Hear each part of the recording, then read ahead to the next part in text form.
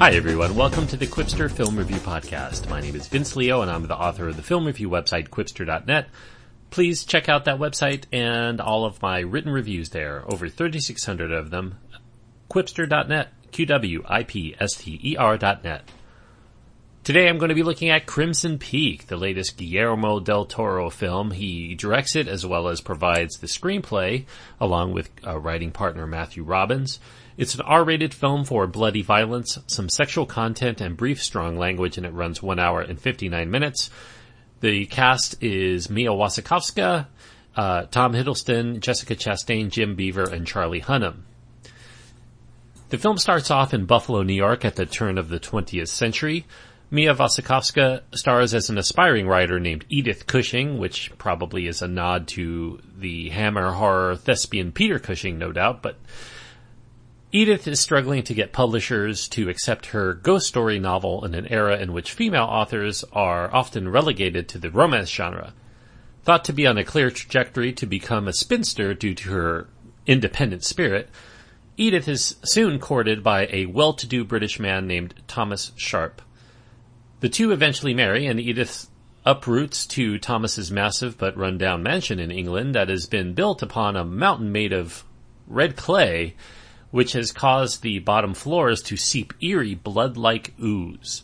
Also living there is Thomas's enigmatic sister, Lady Lucille, who seems to have her tendrils in every corner of that house, including inside her brother's mind and perhaps even his heart.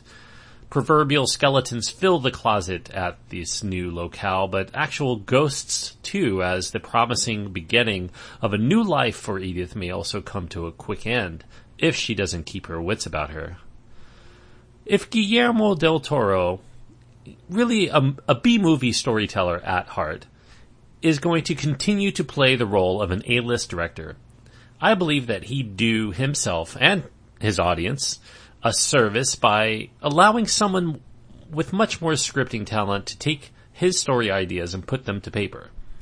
As a story, Crimson Peak is really a mishmash of tropes that you'll find in other notable classic romance and gothic horror works, as well as Hitchcock's Best Picture winner of 1940, Rebecca, to name but one of many influences.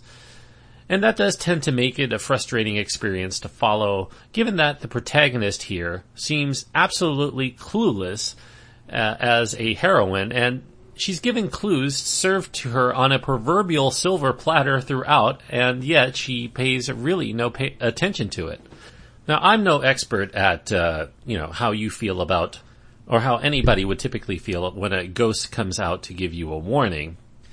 But I have a feeling that if your dead mother comes to haunt you as a ghost, and her only admonition to you is beware of Crimson Peak, and you marry and move in with a man whose mansion resides on a mountain of red clay, you're probably not so bright that you'd make for a particularly ingenious author.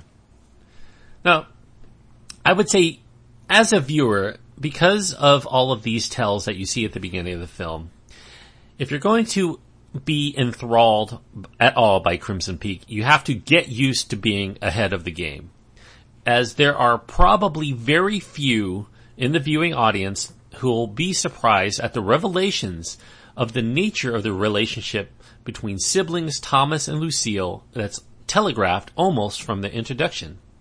And that's not the only thing that's telegraphed. Only someone asleep through the middle of the film will likely be surprised at the big reveal of the culprit of a murderer that is a murder that we see shot, filmed with some ambiguity. And you probably won't be surprised in which particular item of food or drink may or may not be tainted with poison at any given time, and who might be instigating it. And while you're busy projecting the film's outcome, Del Toro is also busy hammering home his themes with the subtlety of a sledgehammer, stating quite early in the film that Edith's book, like Del Toro's movie, is not a ghost story, but a story with ghosts in it, and that those ghosts are metaphors for the past.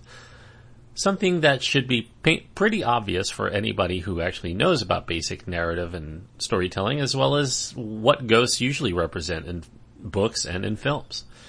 I guess your frustration at the lack of the film's scares will have to be resolved by knowing that Crimson Peak isn't intended to be a horror film, even with horrific supernatural elements and brutal violence as narrative devices within it. And those sparser than you'd think eerie moments actually represent the best the film has to offer from a story standpoint.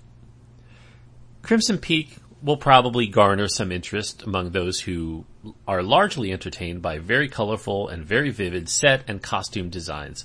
No doubt they're inspired by, among other things, Italian giallo films, as much more emphasis seems to have gone to getting the look of the story right, if not the plot or the dialogue. Obviously, Mario Bava plays a very significant role in how this film is shot. And so, what's the excuse for the dozen or so times in which the dubbing is off in this film?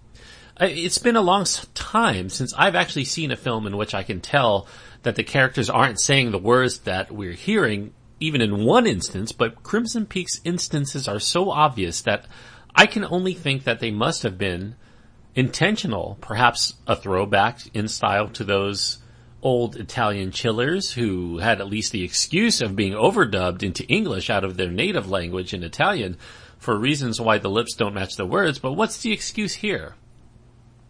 Though the runtime of Crimson Peak is at a comfortable 2 hours, I'd say that given that Del Toro is offering about 90% style and about 10% substance, that runtime feels much longer than it needs to be to tell this same story well.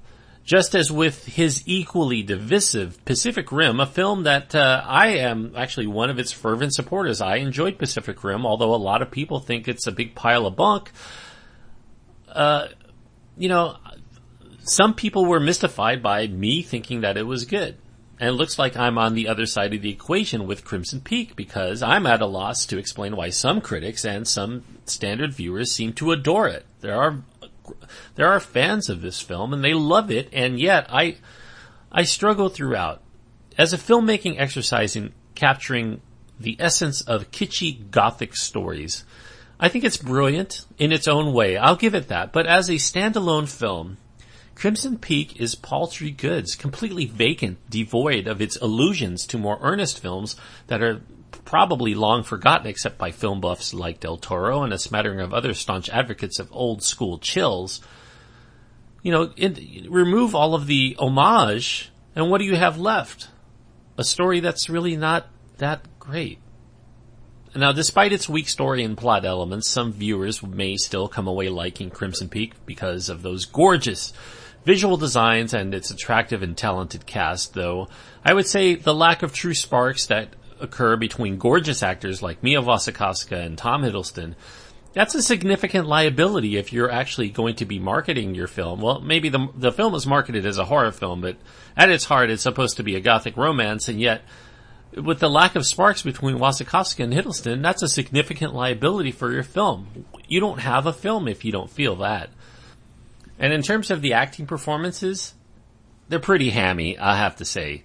I mean, Your Neighborhood Deli probably doesn't have as much ham as the over-emotive way that the actors are used here.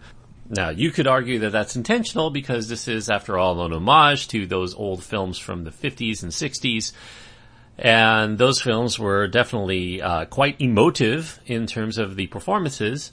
But, in this day and age, it just feels like something that it's just incongruous with the kind of storytelling that I think makes for something fascinating today. If I want to actually watch those kind of films, I don't necessarily need a regurgitation of it. I would actually go back and watch those films. Now, Crimson Peak casts a pretty picture, no doubt. But in this film, I think everyone's dressed up.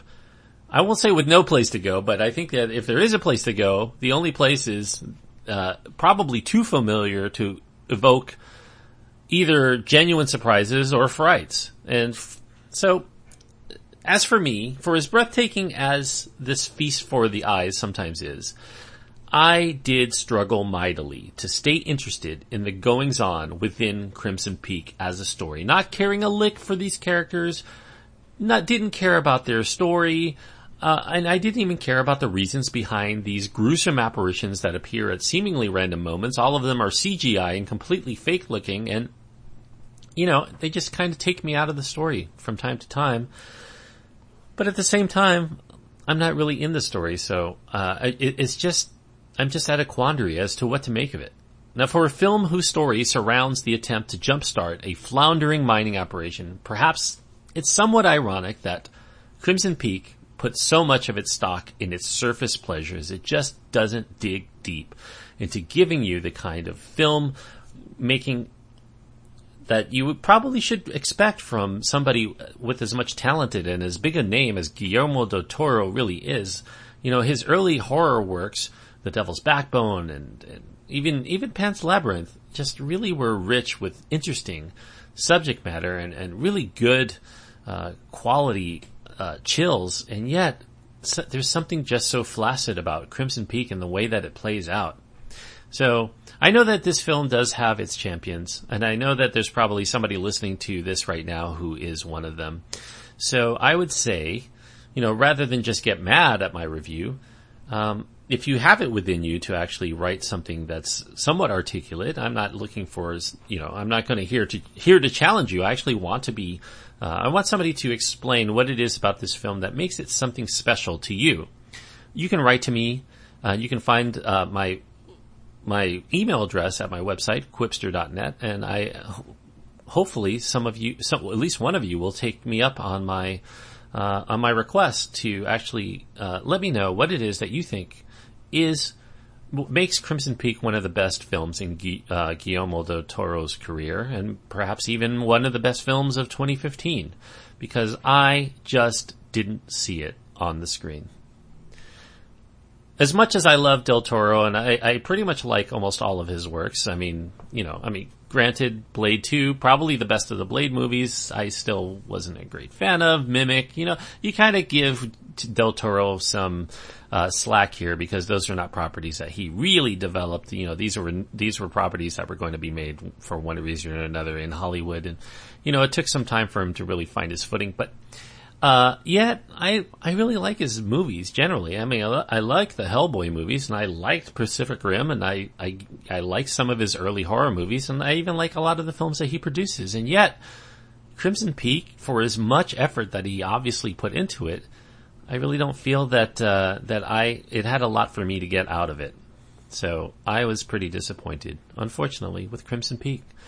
So I'm going to give Crimson Peak 2.5 stars, and 2.5 stars on my scale means it is a mediocre film. A movie that had all of the elements to really deliver a good movie, but yet they just didn't come together in any kind of satisfactory way to make it worthwhile, unfortunately. I hope that you enjoyed the review, even if you disagreed with me, and if you like the reviews and you want to hear more of my takes, please click the subscribe button, and if you happen to be on iTunes, please leave a review. I would definitely love it if you did that. And if you want to check out my website, I deliver reviews all of the time at my website, and you can go back all the way almost 20 years and find all of my reviews there. Quipster.net, that's QWIPSTER.net. So until next time, thank you everyone for listening, and enjoy your time at the movies.